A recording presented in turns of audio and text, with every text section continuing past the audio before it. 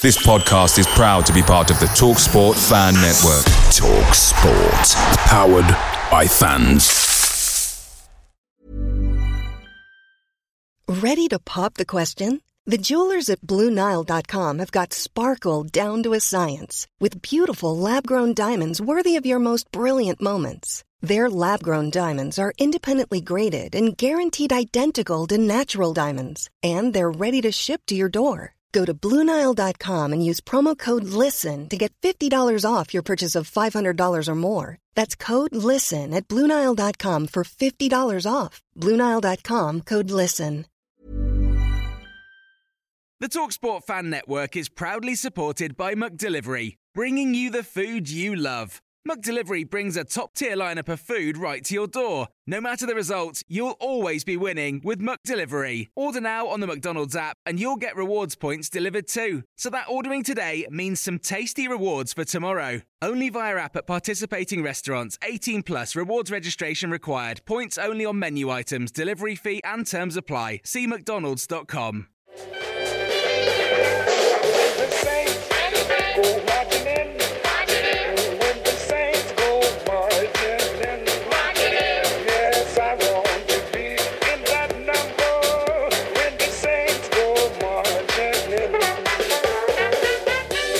Hello, happy Easter and a very warm welcome to the Total Saints podcast. This is our weekly get-together where we discuss the last 7 days supporting Southampton Football Club. Now, we're live streaming our podcast on Facebook, Twitter, Twitch and YouTube. And if you're watching on YouTube, make sure that you subscribe to the channel to be the first to see our new videos. As always, a massive thank you to our TSP patrons who make all of this possible. You can visit patreon.com/Total Saints podcast to find out more about getting involved. Coming up this week on the pod, it was a sellout at St Mary's for the visit of the reigning champions Manchester City, but another afternoon to forget for Saints. We'll look back at that game. And it's a huge match against Crystal Palace. Up next, we'll preview the make or break game. My name's Martin Stark, and I'm joined this week by Steve Grant, who is the owner of Saints Web. Glenda LaCour is the writer of the blog League One -10. And it's a welcome back to Jacob Tanswell, who's the Southampton reporter at The Athletic. All underpinned by our TSP patrons. This is episode 228 of the Total Saints podcast. Your home for everything Southampton FC. From dedicated Saints insight to exclusive interviews. Live on YouTube every Sunday and available to download wherever you listen to your podcasts. This is the Total Saints podcast. So 4-1, the final score at St Mary's this weekend. Saints' 19th defeat of the season. Glenn, for 44 minutes, it was pretty even. What were your thoughts on the game? Yeah, it was. First half, we were decent. I mean, he set us up in a, 4-3-3 or 4-6-0, depending on your point of view, with a false nine and a false midfielder and a false goalkeeper. The first half was all right, I guess. There were a few warnings, mainly through Jack Grealish down the left-hand side. We just seemed to leave him in acres of space. We had a couple of chances. Sulemana had that one on the break where he proved why he never scores a goal at the end of it by shinning it through to the keeper. We put over a few decent crosses, but because we didn't have a striker, we didn't have anyone to get on the end of them. There's a really nice cross from Elyounoussi into Alcaraz, which would have been ideal for a proper centre forward, like the 6'8" bloke we've got, who might have got his head to that. The goal on half time was a little bit unfortunate. He's headed it from 6 yards, so I'm wondering where the goalkeeper is. You've got to be coming out and punching that. That ball was in the air a long time, and for me, he should have done better with that, or should have done something with that. Half time, we seemed to he changed the formation to get two up front, and we kind of went 4-4-2, and I guess that was to shore up the issue with Grealish on the left hand side having loads of space. But Walcott and Maitland-Niles just didn't really bother defending. We were trying to press, and when we got played through, the space was always there for Grealish. Second goal was obviously scored by him. Bazunu made a decent save there, but unfortunately the ball went straight back to Grealish. Haaland's brilliant goal, 3-0. I mean, it's just a wonderful finish. It's not for me. It's not so much the acrobatics. It's the way he moves his feet to get in the position to get that. That's an absolute sort of quality bit of movement from I mean, he's a brilliant player. It's funny. He touches the ball 3 times, but the ball ends up in the net twice, and that's all anyone remembers. And he's just fabulous at that. We bring. I mean, I was like dying when he brought on the 2 subs, Mara and Djenepo. But to be fair, they combined. I mean, Djenepo tackled his way through 3 players, didn't he? And tackled and stumbled his way through, and Mara scored. That's the benefit of having a striker on the pitch, I guess. But it just seemed to annoy them. They went straight up the other end, and it was the clearest penalty you've ever seen in your life. Poking the bee's nest, isn't it? Yeah. Well, yeah, you've scored, but we can score whenever we want. And it was a bit of a clattering foul. Yeah, 4-1, and it could have got nasty at the end. There was some sort of decent play in defence. I was impressed with Bednarek. I said that on Twitter. I thought he played really well. And he pulled off a couple of blocks in the last 10 minutes to keep it down to 4-1. And I have to say, he does seem to have turned a corner because he's put together now about 4 or 5 decent games in a row after he had a couple of dodgy ones when he first came back. So at the end of the day, it's no real damage done. Whatever we put on the pitch, the chances are we would have lost on Saturday. But again, I don't feel like we gave ourselves a chance to win it. Last week, I was talking about the fact that Ruben just seemed to copy Ralph's tactics, and I was fully expecting the 4-2-2-2. I'll give him that he at least tried something different, but I don't think it was a particularly good way to go. It was a partial success in that we didn't let City really dominate possession in the first half, but ultimately it was, the second half was kind of disappointing, I thought, and we never gave ourselves a chance to get back into the game. We'll get into some of the personnel and the team selection in just a bit. Steve, aside from the result, was it a better performance in a funny sort of way than it was last week at West Ham, which seemed quite flat? It felt for certainly that first half that they gave it a better go. Yeah, I mean, there was definitely a very obvious plan, and we had certainly a method in mind of how we were going to cause them trouble, and it was basically going to be on a combination of counter-attacks where they're perhaps a little bit sloppy. I mean, certainly that Sulemana one. I mean, you won't see De Bruyne be that slack, sort of having such little awareness of what was going on around him very often. And I mean, the rest of his performance was pretty much faultless.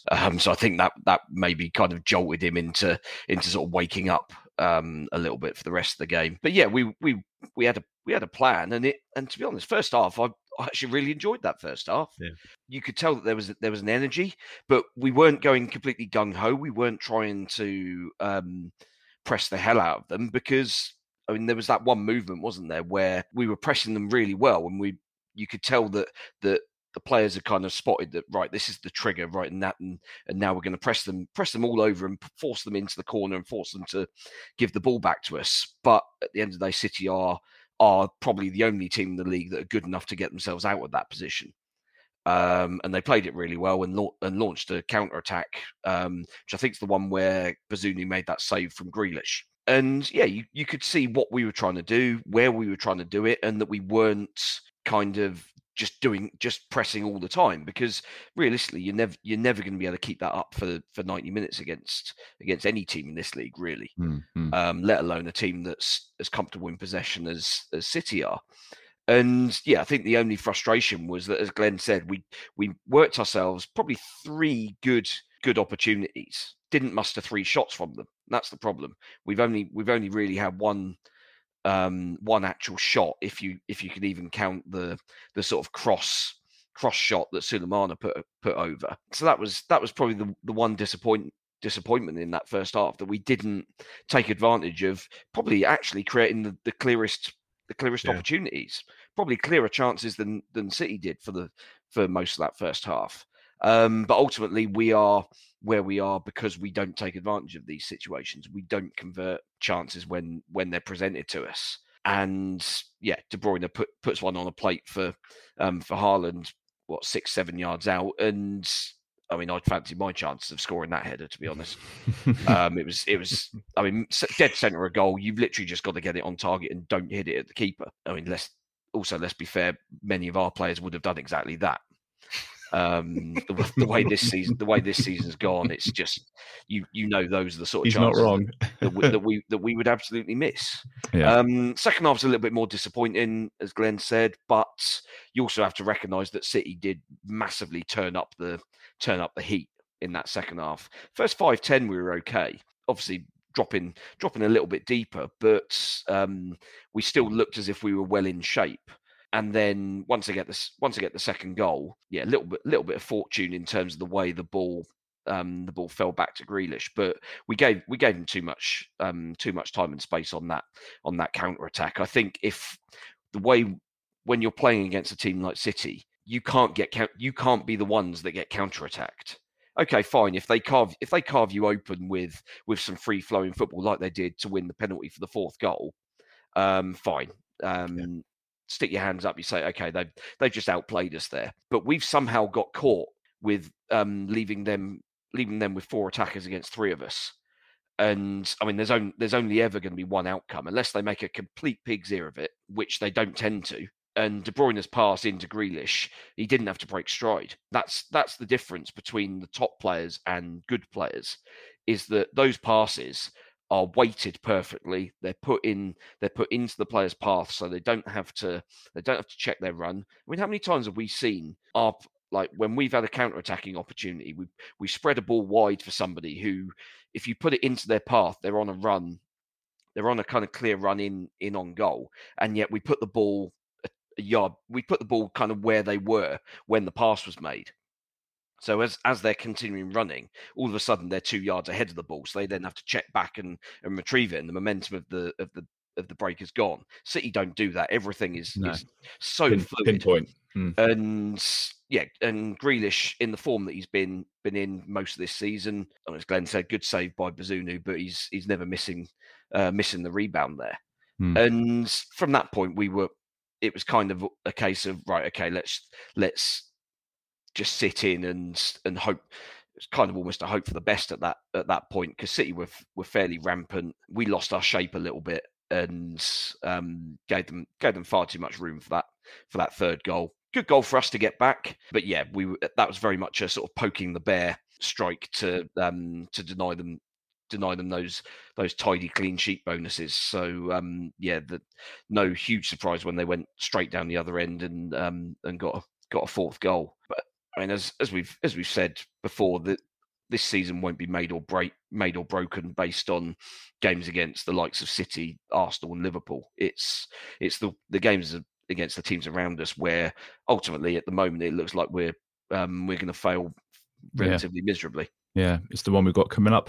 Jacob, you were there at the weekend. Very little between the teams, as we've said in that first half, but then ultimately City were just different class. It was world-class players that won the game. Yeah, definitely. I haven't really got a problem with how Southampton set up to start off with.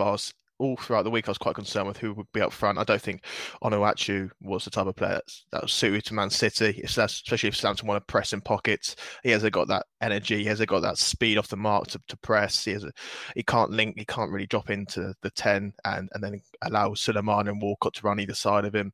And I just feel like if he did play, then I think Southampton would be increasingly isolated and they wouldn't probably have that same counter-attacking threat that they had with the extra mobility of Alcaraz and Suleiman and Walcott. So I didn't mind it. I thought it was quite good. I like the type of runs they made in that first half of Suleiman and Walcott making that run between centre-backs and full-back at Man City. And there was a few opportunities there, a few openings, which you probably expect from a home team, but obviously haven't got that quality. And I think as the game wore on, although Southampton kind of sunk deeper, I thought the midfield kind of looked a little bit ragged. I thought Lavia's energy when Ward-Prowse was diving in and he got played around a few times, and when that happens, then De Bruyne's in that half space in those positions and he's just stunning, isn't he? I think there was a moment in that first half where he did that no-look one touch just over his shoulder to Grealish, and you've seen that level of awareness to spot those pitches so early when everything's 100 miles per hour is what separates the teams and shows the gulf. So I think Southampton did as good as they could, but I think the reason why there's negativity after the performance is not really to do with the performance. It's because of all the other missed opportunities Southampton have had, and now it doesn't matter who Southampton are playing against in these final 8 games, that they have to win these games, and it does, and that's why Southampton fans were so disappointed yesterday, because I think if they play with that level of intensity from the first half against West Ham, then they could have got a couple of goals. course, you saw, West Ham were extremely vulnerable aside from what happened at Fulham yesterday. And Southampton should have punished them there. But I just think the level of intensity, you just think, why can't they bring that every single game? And that's, for me, the most frustrating thing. And you'd have spoken to or been in the press conference with Pep afterwards, and he described the game plan as brilliant. He's just got this weird habit of praising us, even if we've just rolled over and had our bellies tickled. But especially when we've rolled over and had our bellies tickled. we stopped them playing, right? And he was saying the game plan worked really well, and it was causing him some problems. So clearly we were doing a lot right. I love Pep Guardiola when he talks about Southampton, because it could have even been the Pellegrino side, and he was complimenting them, wasn't he? He's telling everyone how good Nathan Redmond was in the past. He tells everyone how Southampton were the best pressing side under Rojas, and so I just think if he wants to manage Southampton, then the opportunity's there. I think Southampton would have said no to it. He seems to like the club a lot. Yes, we would. We'd turn it down. But yeah, I consult the spreadsheet. I do think Ruben Sellers was quite clever. I thought the rotation was really good. I thought Ellie Nusa, I watched the game back this morning. Although he's often criticised, and when you look at him on the team sheet, you think, oh god, there were a few times when he just nicked in, and you think that's why he's in the team. That pressing, nicking in number 10. So I think Southampton were good that first 35 minutes, but yeah. Pep got asked whether Southampton were good. He wasn't going to say anything else, was he? No, I suppose. Glenn, there was also a few discussions after the game about this false number 9, and I get the impression that's probably not how you'd have set up. I know that we've been looking at Man City, and we've been taking their members of staff, we've been taking some of their academy players, and we've been trying to replicate what they do. But I don't think setting up the same way they do and did last year with that false 9 is ever going to work for us when we need goals with 8 or 9 games to go. Yeah, I mean, even when we had 2 up front, when he pushed Sulemana up front, you've got a non-scoring winger and a midfield player playing as your 2 strikers, and it's just, is that going to work really? I just don't see it. The false 9 thing, it really needs to be a striker who can play deeper. I mean, the player that we've got who could play that role, I feel, is probably Che Adams, but Alcaraz is I know he's nowhere near this level, but he's like a Frank Lampard type midfielder, isn't he? He's breaking forward from the midfield and arriving on the edge of the box and getting shots off, things like that. So I don't think it particularly suited him. Yeah, I mean, when the 11 names were read out, I assume Walcott was up front on his own. So there was an element of surprise there, and I'll give Ruben Sellers that I didn't really know what was going on, and obviously I watch this team every week. But I mean, like I say, it was okay for restricting Man City with the amount of possession they had, and the press did cause them a few problems. But there were incidents in the first half. They played through it 2 or 3 times, and it just looked like murder when they got past. It was like a couple of passes, and suddenly we had 6 players in front of the ball. And we got away with it in the first half, and in the second half we didn't. So qualified success, but you can't play that way against. I mean, maybe they'll revisit it when we go to Arsenal, but you absolutely cannot play that way in the games that matter this season, which are the next 3 home games, is it? Palace, Bournemouth, and Fulham. Yes, Palace, Bournemouth, and then Fulham. Yeah, and then Liverpool the last time. And then Liverpool. You can't set up like that in games where you have to go out and score a goal. It's just not on. So I didn't particularly like it in the second half, but I think we persevered with what we were doing for too long, like we did at West Ham. To me, we wasted 20 minutes or so until we put a proper striker on, and by that time the game was gone. But as I said, whatever he'd done, City are and were world class, and players like De Bruyne, it's just ridiculous how good he is and how easy he makes the game. That pass where he hooked it over his shoulder to Grealish and knew exactly where he was. Despite clearly having no ability to look that far behind him, was just extraordinary. It's in-game intelligence. He probably knew straight away that Saints have got too many players in front of the ball. The right winger won't have tracked back. The chances are, and Saints are always narrow, aren't they? When we're defending, we always defend narrow. The midfield's narrow. The fullbacks are narrow. He probably thought Grealish will stay out there. I've probably got a 99% chance of this connecting. And he didn't learn that out of any playbook. That's in-game intelligence. It is. That's what's been missing. Yeah. And it's ridiculous to talk about us in the context of Kevin De Bruyne, because he's absolutely world class. But yeah, it was an amazing performance by him. And I'll say when Haaland scored his second goal, there was actually sort of like smattering of applause at our end, and that was yeah. And most. Bella Kotchap was just kind of stood there watching, going, "What the hell's he going to do?" And he was almost like going to start clapping. I think a lot of people don't like that sort of thing, but I just think, well, against Manchester City playing as they were, I just think we're not going to see him next season, are we? Not unless we make the most of it. We're in danger of him in the League Cup, over analysing a game which we were never going to win, and there were plenty of teams that have lost by 4 or more goals to Man City this season. So I just want to concentrate on a few things that Sellers said afterwards. And I don't know if you picked up on this, Steve, but I don't know whether he's just not reading the room or whether it's his inexperience, but he was talking about how the team needs time. And he was saying, we're getting there. And to me, when I heard that and when I read that, I'm just screaming that time is literally the only thing we don't have. We're running out of time. He's got to try something different. Yeah, there does seem to be a lack of kind of appreciation of the sort of urgency of all of this, which is fairly extraordinary. It's not that difficult to find a league table. They're kind of everywhere, whether it's in a newspaper, on a website, on an that app. Was the other thing he said. Oh, we're not looking at the league table. We're just concentrating on the game. You've got to start looking at the league table because it looks awful. He's literally the only person not looking at a league table, and I don't believe that either. Yeah, I mean, I don't know whether. I mean, this kind of comes from. This kind of feels like one of those sort of media trained sort of schools of you never admit when you're sort of up against it and sort of backs to the wall.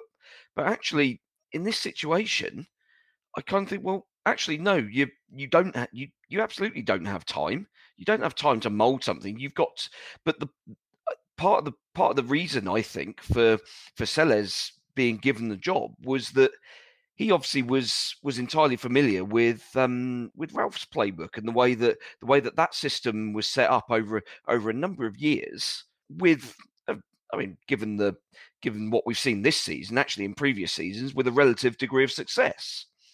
And as a result, okay, fine, we've got a guy here who can implement that system again, being slightly friendlier with the players and not being so cold with players he's leaving out and this, that, and the other. And hopefully that will be enough to squeeze enough results out of this squad. We get to the summer and everyone can have take a step back and have a look at where we stand and what we want to do. And you can kind of go again with pre-season, whether you want to keep the guy in charge or bring in somebody with a little bit more experience, a little bit more pedigree. And yet, yeah, he's saying that these players need time. No, I mean the point of you being here is that you don't need time. You've got you know how this system works. The players know how the system works.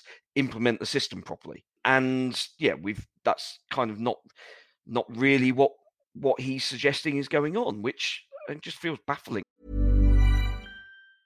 Mom deserves the best, and there's no better place to shop for Mother's Day than Whole Foods Market. They're your destination for unbeatable savings, from premium gifts to show-stopping flowers and irresistible desserts. Start by saving 33% with Prime on all body care and candles. Then get a 15-stem bunch of tulips for just $9.99 each with Prime. Round out Mom's menu with festive rosé, irresistible berry chantilly cake, and more special treats. Come celebrate Mother's Day at Whole Foods Market.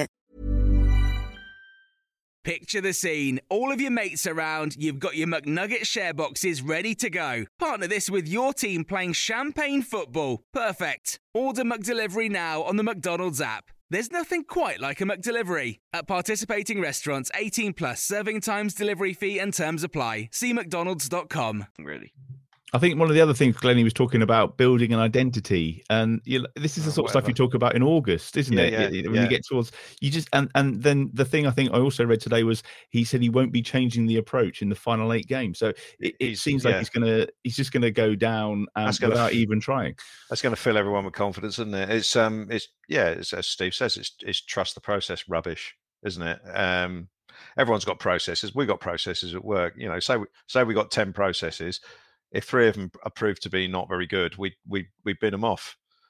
And it just seems it's a bit like that Hot Fuzz film where they were all walking around like zombies, going for the greater good. It's a little bit like that. Should we go to the Winchester and wait for it all to wait for it to blow over? If you've never seen it, it's probably on ITV2 tomorrow. It's on every bank holiday. I mean, it's the urgency is paramount. The teams that quite often teams get relegated who are like sleepwalking towards it, and Leicester are. Yep. At the moment, and so are Saints. And we're going to get to the stage where we have 1 week where, you know, like if we lose to Palace, we'll probably be 7 points adrift or something. I mean, I still, it's still unbelievable. It's only 4, isn't it?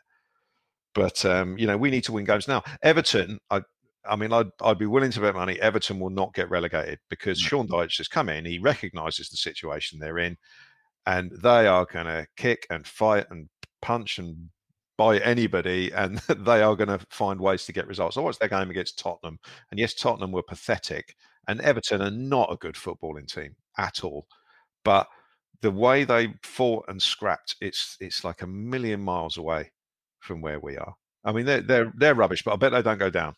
Does it come back to another wrong appointment? Because we'll get onto the Palace game in just a moment, and I was the first to laugh when Roy Hodgson went in there, but that's someone that's got a bit of Premier League experience, and actually all of a sudden they're scoring goals. 25% of their season goals in the last week. So did we jump too early with the appointment, do you think? Yes, I think we did, but we've already messed up once, so we didn't have the luxury probably of giving it another 4 or 5 games. I remember Steve saying at the time that we probably should have left it 2 or 3 games. But if we'd left it 2 or 3 games, you know, where would we have been then, and who could we have got? I'd be interested to see if Jesse Marsch does anything at Leicester. It seems like he's going to go in there, and obviously, you know, we wanted him. Yeah, like Steve said just now, I expected Sellés to have, you know, to know what had gone wrong and be able to hit the ground running. And then, you know, obviously we had a couple of results which were both earned in the same way by attacking in the first half and then defending the hell out of it. And now we seem to have switched round, and we're going for keeping everything tight and then trying to nick it, which so far has not worked. So I don't really know where we go from here. I mean, the Crystal Palace game, we absolutely have to win it. He has to send out a team. He has to put a team out on that one with a game plan and with the right personnel to actually go and score goals and actually win the game. You know, but having seen Palace win 5-1, today, I can imagine he's going to be hiding under the bed sheets all week, and we're going to end up with, you know, a similar sort of thing and another abysmal 1-0 defeat. I'll get that prediction in right now. So, I'll make a note of that. Jacob, all the stuff he said after the game yesterday, you get the impression that I don't think it was a double bluff, is it? He's going to stick to these principles for the remaining 8 games. We're not going to see him suddenly switch to a 4-4-2 with a couple of strikers up front and pinging balls into the box. That's not going to happen. No, because I think from day one, Sellés has always wanted one clear message, because it's easy to forget, but there's been 15 new signings. There's been a mix mash, really, I think, between styles, between personnel. A lot of these players weren't really ingrained into Hasenhüttl's system, because at the start of the season, if you remember, he was playing a back 3 and he was going a bit more direct. And it's been all over the place. And for a young team that are fragile mentally, let's be honest, I think it's really important that they just double down now, and they're going to stick with the one system and they're going to go with it. I think if Sellés decided to throw everything out, I think it shows signs of weaknesses from his part, but also adds further confusion to a pretty confused bunch of players as well. So I don't see an issue with that. I think it's more to do with the players not being more adaptable, or, you know, essentially it boils down to not being good enough. I think there's been so many mistakes this season, and I think the last 2 weeks of Nathan Jones's tenure kind of characterised it really. Sellés was literally looking through the window, watching training, and you can just only imagine now, picture in training, Sellés was inside at Staplewood, and he looks towards the pitches and he sees Nathan Jones working on a back five, hoofing the ball forward. And in this press conference yesterday, he alluded to that. He said, we're not a team that can play long because it gets us nowhere. And so Southampton essentially wasted 2 or 3 months. And now they're trying to go to this playbook again. They're using it for the first time this season because Hasenhüttl threw it out, and that's one of his weaknesses and ultimately his downfall.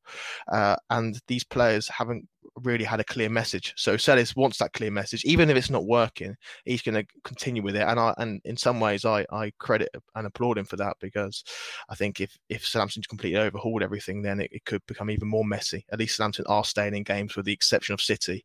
It's just whether they've got the quality now to win those. Are we actually using the playbook though? Because to me, it looks like, forget the City game, but it looks like a lot of the tactics are based on the fear that Ralph had in his game, like Aston Villa away, Wolves away, that sort of thing. It seems to me like we're in the main adopting the bad Ralph tactics, not the good Ralph stuff that we had when he first got here, and a year or so ago when we were top of the league for 5 minutes. We seem to have just picked up on the negativity, risk averse. We're just so concerned about our work against the ball, we've forgotten what we're actually supposed to do. I mean, against West Ham, he basically picked 10 defenders. He picked 10 players for defending. That's the culture. That's the culture of Southampton at the moment. You see the way they recruit. Missing out on the likes of Eze and Elise. They've always focused on what a player does out of possession, and I think that's kind of been the last 3 or 4 years. There's got to be a balance. Exactly. That's one of the mistakes. But if you look at Sellis as well, he's always said that he wants to be positive, and I think you see on a touchline sometimes he's always asking his players to press, to get higher, and sometimes he gets frustrated. Even in that 1-0 win away to Chelsea, he wanted the team up, but they continue to sink. And I think that's where you just look at the mentality of some of these players. You look at these players who are used to losing, and I think even if Southampton go down next year, the first couple of months could be pretty rocky because this team have completely transformed their mindset. It was the last time we went down. I mean, we went down, and obviously we had Harry Redknapp in charge, and he didn't care. And the first half of the season, I think we finished about 12th that season. Yeah. And that's the sort of thing that you kind of expect when you've had a diabolical season. But the season we went down, we got 32 points, and I think we're struggling to even get 32 this year. So we'll see. Do you think we'll get to 30 points? That was the thing I was thinking today. What are you thinking, Steve? Do we need 5 wins? 5 wins from 8 games? Do you take Arsenal and Newcastle out? Maybe 4 wins and a draw? It's the hope that kills you, isn't it? I think we pretty much, the last 10 minutes just summed up that the damage is already done, and whatever happens in these next few games, it's not going to be enough. I mean, for as long as the gap is theoretically surmountable, then it's you kind of keep going, and you look at that list of fixtures, and there's a lot there that you kind of look through it, and other than Arsenal away and probably Newcastle away. I mean, Newcastle away, we've had a garbage record up there, even when we were good and they were pathetic. So us going up there now is pretty much a gimme, isn't it? Yeah. But yeah, I mean, all the others you can make a case for getting some sort of result if we turn in one of those performances. And let's be fair, under Sellis, there have been enough encouraging performances. We've sat here after games, Spurs game, Chelsea, Leicester, where we've said, and Man United as well, where we've said, okay, there's something to build on there. You can see what they're trying to do and how they're trying to do it. And they've executed it quite well. We've limited the number of chances the opposition have created, and as a result, we've managed to get a result. And you can make that argument for pretty much all the other games that we've got left, that there is a chance that we can do something there. But they've got to start with Saturday. And I think basically you take one of those winnable games and you don't get anything out of it. And I mean, Palace are one of those sides who they're probably the worst sort of team for us to play, really, when you need a win, because while they are obviously immensely capable of just phoning it in and handing a game to anybody on a plate, they're also a side, especially now Hodgson's back, where they will be very, very happy just to sit in deep, frustrate the hell out of us, wait for us to kind of run out of ideas, which won't take long, against a team that defends well and in numbers. And I mean, as we've seen at their game at Leeds today, they've got Elise and Eze and players like Edouard and Ayew who have just got pace, and they just burn teams away on the counter attack. And that will be where Palace will basically think, well, this we've got a very obvious game plan here. We sit in, we pick them off on the break, and we win comfortably. That will be Hodgson's game plan to an absolute T. They won't necessarily need to come at us from the start, because they'll know that they'll get the opportunities. Well, if we need 4 wins and a draw, 5 wins, we've got to start on Saturday, Glenn. They seem to have hit a bit of form at the wrong time for us. Yeah. This attacking, free-flowing football. Well, they've had a nice fixture list all of a sudden. Come from nowhere. Yeah, they made the change, and obviously it's worked out for them. But it's not a great time to be playing them, or is it? Well, Palace probably look at it now, having won the last 2 games, that if they win this one, they'll be safe. So, and they will certainly be looking at this game as one that they can win, and then they can phone it in for the rest of the season almost. You know, a lot of players think in the middle and lower level clubs. So, I mean, I was surprised that Vieira got sacked, to be honest, because I thought he'd done a relatively decent job. He'd had a horrible fixture list either side of Christmas, and they've got a new manager bounce out of a guy who, you know, if he bounced anywhere, he'd break a hip, wouldn't he? But fair play to him. I didn't see it coming, and I was speaking to a couple of Palace fans as well, who are mates of mine, and they couldn't believe Vieira got sacked either, and they just thought, why are we going backwards, you know, to Hodgson? But it's one of those. I mean, it's a nice story. Roy Hodgson's not someone you could dislike. Fair play to him. Watford fans might disagree. Yeah, Watford fans might disagree. He didn't do a great job there, but they had, you know, you mentioned those players earlier on, Zaha, Elise, Eze. They're exciting players. They're good players. They're the sort of players you want to watch. And if you can mould that into a team structure, then great. And you know, fair play to them. I liked the recruitment of those guys, Elise and Eze. I just thought was spot on. So I'm kind of glad from that point of view that they're going to be safe. Could have got them, Glenn. The opportunity. Southampton could have got them. Let's but playbook and trust the process and all that. We'll do a whole separate episode about the recruitment at the end of the season. Can I miss that one? Jacob, we mentioned it earlier, but this is the kind of game that's going to define the season, not Manchester City, is it? It's this. I know we've been saying this for weeks and months now, but it's win or we're screwed, aren't we, really? Yeah, it's crunch time. About how many games have we said that about? And Southampton have meandered and lost by 1 goal. I think if we lose this one, we're going to be starting looking at when it's mathematically certain. Yeah. That's what worries me. I think this game will illuminate and highlight all the mental strengths and weaknesses of this team, where from how they start the game, from their energy levels, from their belief. Are they able to keep going?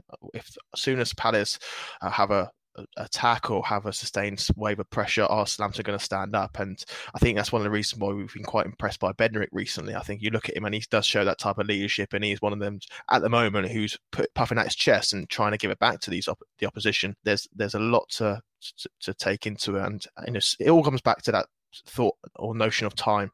Sellers needs time, and he needs a week now with these players to press like you would have believed. He needs these players like Sulemana, who he seems to have a go at 24/7, throughout the 90 minutes on that pitch, because he doesn't quite understand the triggers or anything, to really draw them in this week. They trained today. They're going to be in training all week, and they've got to go for it. I think the atmosphere was good yesterday in the first half, and I think Southampton fans need to stick with them next weekend, because it's going to be low points. It's going to be some rocky moments.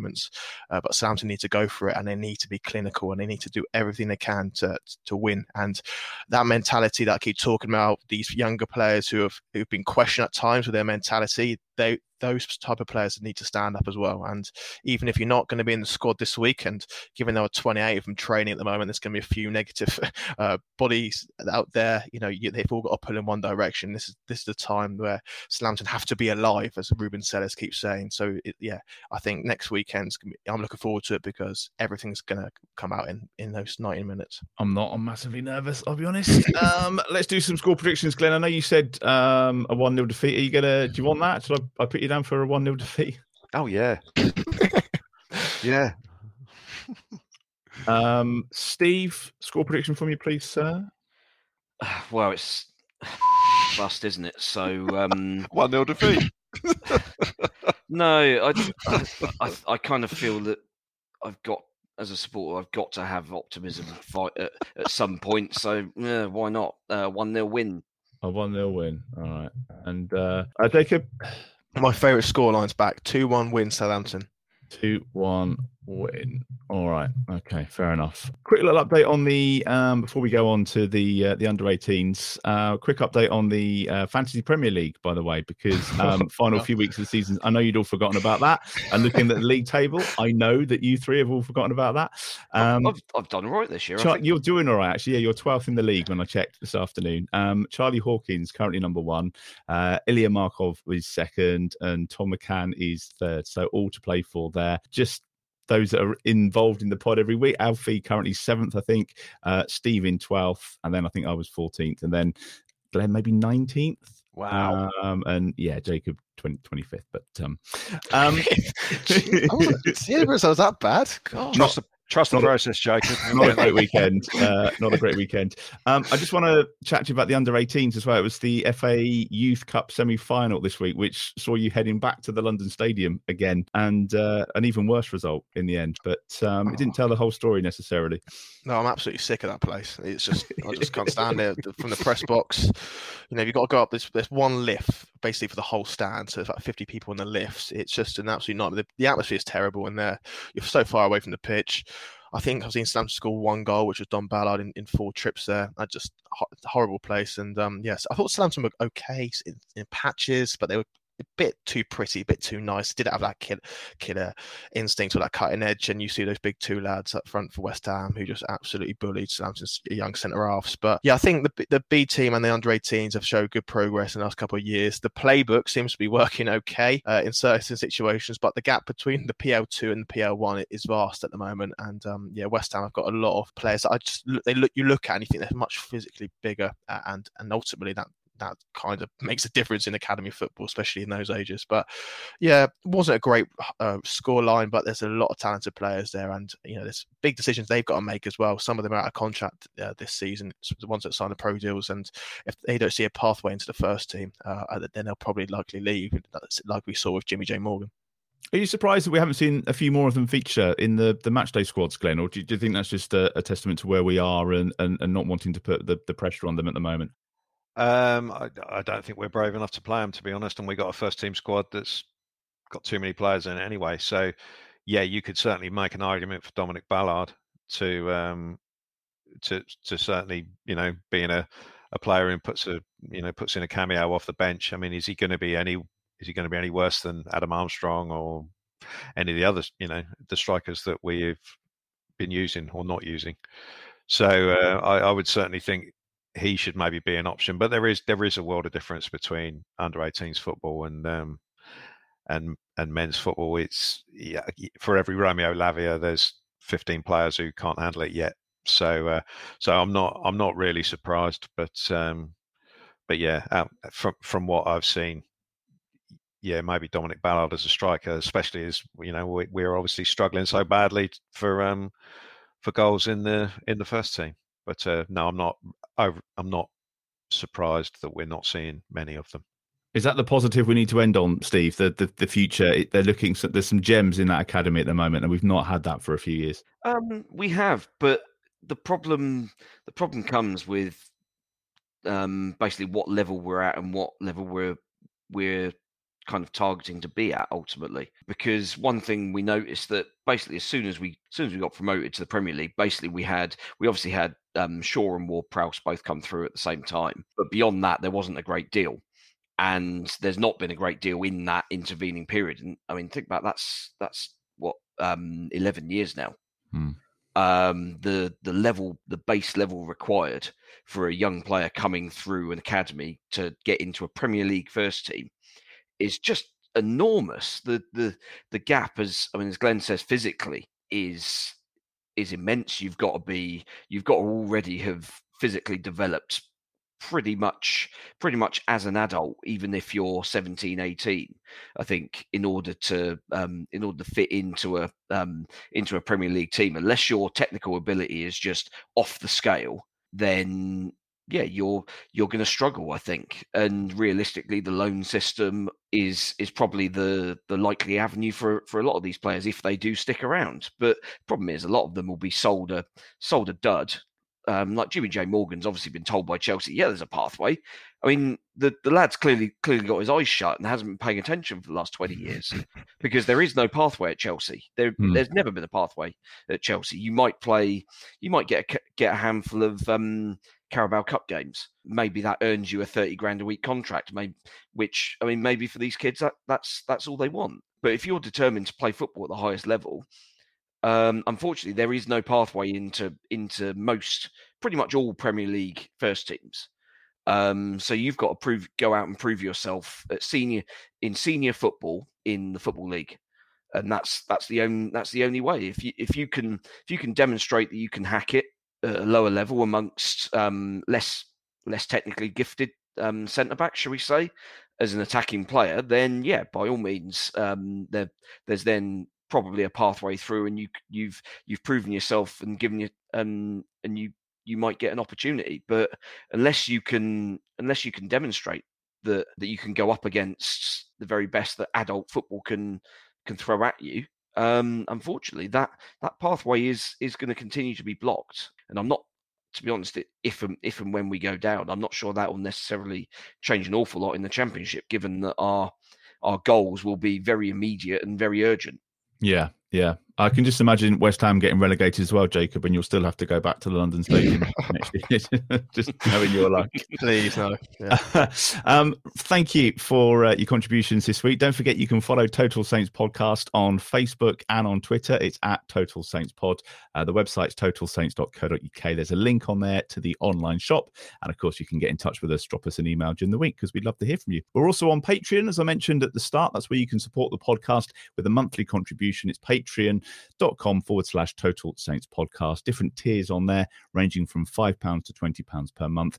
Each of the tiers comes with its own perks, and one of those is a weekly shout at the end of the pod for those patrons in the Francis Benali and the Mick Shannon tier. So thanks as always to Dave Melton, Mark Atkins, Matt Hall, Andy Hollis and Anthony Thompson in the Francis Benali tier, and also to Colt Baker, Dave Ernsberger, Ed Busy, Nick Higston, Phil Cook, Matt Rose and Nick Reed in the Mick Shannon tier. Thank you, Steve. Thank you, Glenn. Thank you, Jacob. Thank you for watching. Thank you for listening, and we'll see you again next week. Away days are great, but there's nothing quite like playing at home. The same goes for McDonald's. Maximise your home ground advantage with McDelivery. Order now on the McDonald's app. At participating restaurants, 18 plus, serving times, delivery fee and terms apply. See mcdonalds.com. Mom deserves the best, and there's no better place to shop for Mother's Day than Whole Foods Market. They're your destination for unbeatable savings, from premium gifts to show-stopping flowers and irresistible desserts. Start by saving 33% with Prime on all body care and candles. Then get a 15-stem bunch of tulips for just $9.99 each with Prime. Round out Mom's menu with festive rosé, irresistible berry chantilly cake, and more special treats. Come celebrate Mother's Day at Whole Foods Market. This podcast is proud to be part of the TalkSport Fan Network. TalkSport. Powered by fans.